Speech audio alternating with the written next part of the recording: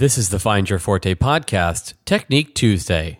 You have the passion. You have the education. Now it's time for the inspiration. Get ready to step up to the podium with purpose. This is the Find Your Forte podcast with choral director and lifestyle entrepreneur, Ryan Guth. Hey there, Choir Nation. This is Ryan Guth with the Find Your Forte podcast, bringing you another Technique Tuesday.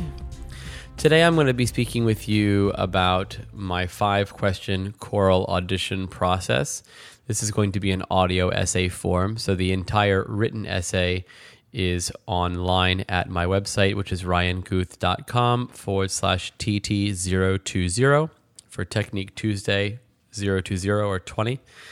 And I'm going to try to persuade you to believe in this particular episode, I'm going to try to persuade you to believe that the choral audition should be about the individual's personality and not their voice and their technique and their skill level.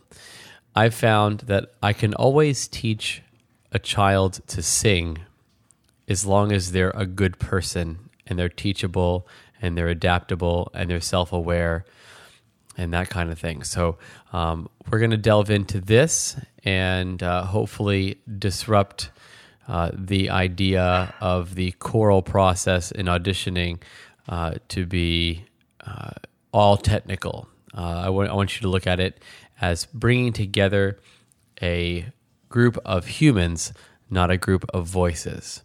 So we're going to begin right now. This is a disclaimer. This post may not be for you if you're a glutton for punishment, enjoy being the victim, complain regularly about how much work you have to do, and take pride in the number of data points you'll have to sift through in your choral audition spreadsheet. I'm looking to help people that hate doing unnecessary work as much as I do. I'd love to see you free up your time so you can get back to teaching. This post is geared towards sharing with you a way to get the best results in the shortest amount of time. I've been doing this for the last 7 years of my career with exceptional results. It may work in your situation or it may not. If nothing else, it'll get you thinking. So keep an open mind. The benefits of the traditional audition. Being surprised. In my experience, I've found that auditioning choir members for your elite ensemble at the end of the year leaves you with very few surprises. I'd venture to say that auditions are about 95% unnecessary. If you've spent 8 to 9 months with a group of kids, you pretty much know who your hard workers are and who are your lumps on a log. So yeah, have auditions to find those 5% who will leave you thinking, I had no idea they had it in them. Without fail, this happens every year. Sometimes a student wants to be in the audition choir so bad that they turn a leaf, so that is a plus. Otherwise, here are the 5 questions you need to ask yourself. Number 1, would I enjoy spending additional class time with this student? Because that's exactly what you're committing yourself to. In my case, I saw my elite middle school ensemble more than their math teachers. I had to know for damn sure that I wanted to spend that much time with a kid before I'd let him or her into my choir. Remember the Pareto principle of 80-20? 80% of your problems come from 20% of your clientele. This is your chance to make sure that 20% doesn't get into your select ensemble.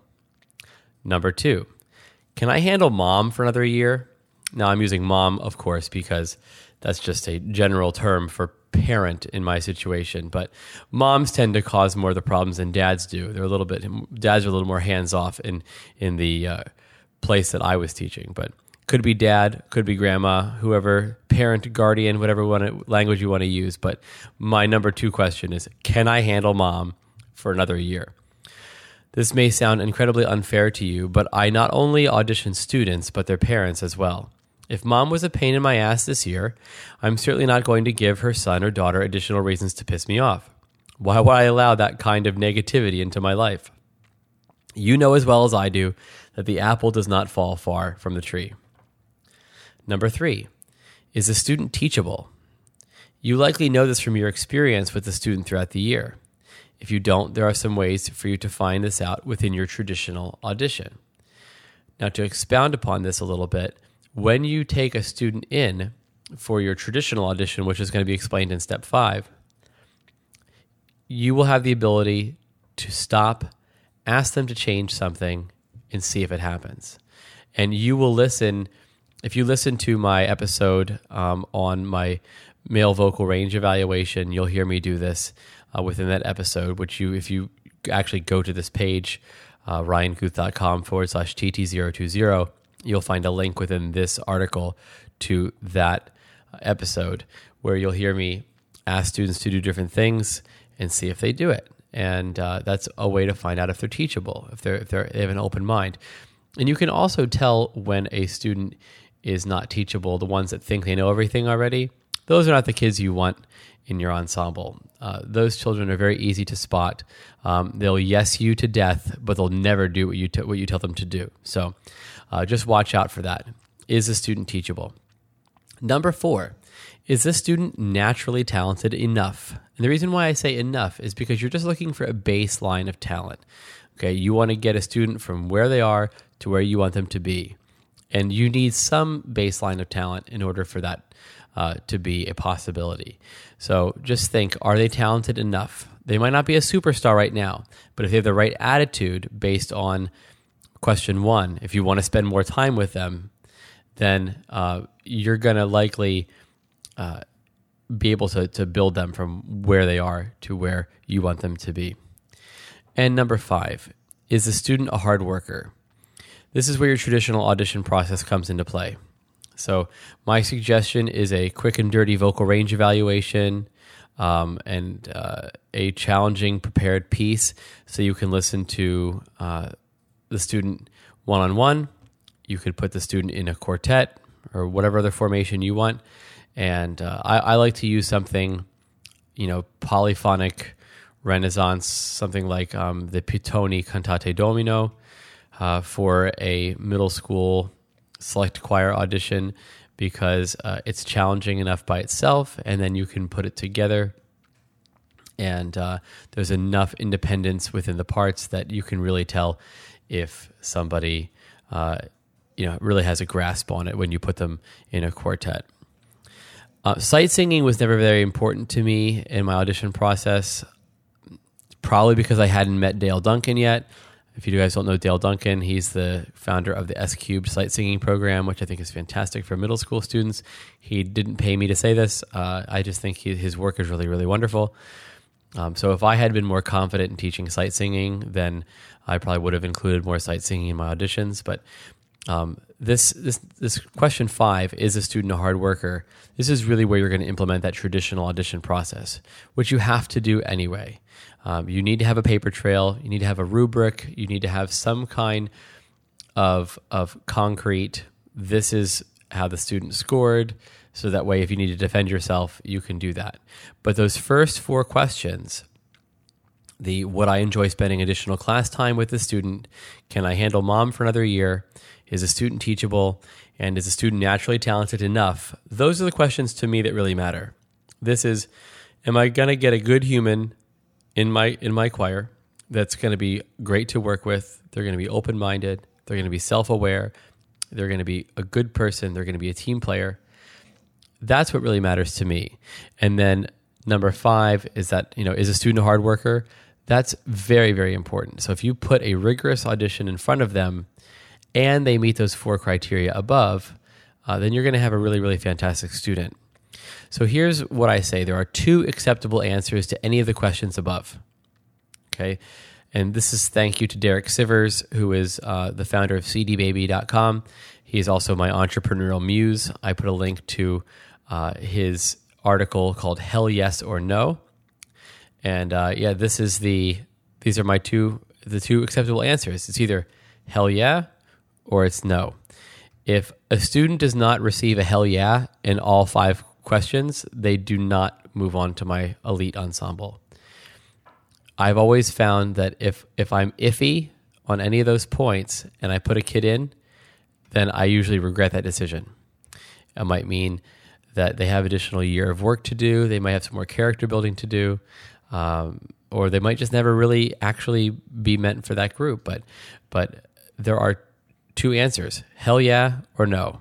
And if you don't get a hell yeah, then in every question, then you don't get in the group. I would just ask you to trust your gut on that one. Okay. Obviously, so you don't get fired, like I said, there must be some sort of paper trail so it doesn't look like you're picking your favorites. But in reality, you should just pick your favorites. I've always picked my favorites. I picked good kids. Good kids. That's the most important thing. Is they got to be good kids. And in the future, you can teach good kids to sing better. So if they don't have it all right up front, it's okay because you're a teacher and that's what you're good at. So you can teach kids to sing, teach kids to sing in the style that you wish them to sing. And as long as they're good kids, they will keep an open mind and they will do what you ask them to do, and you will have a fantastic school year. So I hope that you move through this process and value your intuition. And I think if you do that, you'll find that it won't let you down. So this was my the conclusion to my episode on my 5-question audition process. If you have any questions, certainly feel free to reach out to me on Facebook. I am very active in my own group, which is Choir Nation on Facebook, which is facebook.com/groups/Choir Nation. You can also find my contact information on my website, which is ryanguth.com. I want to make sure that you know tomorrow's episode is going to be about my for-profit choir model. I have been doing for-profit community ensembles for the last 7 years.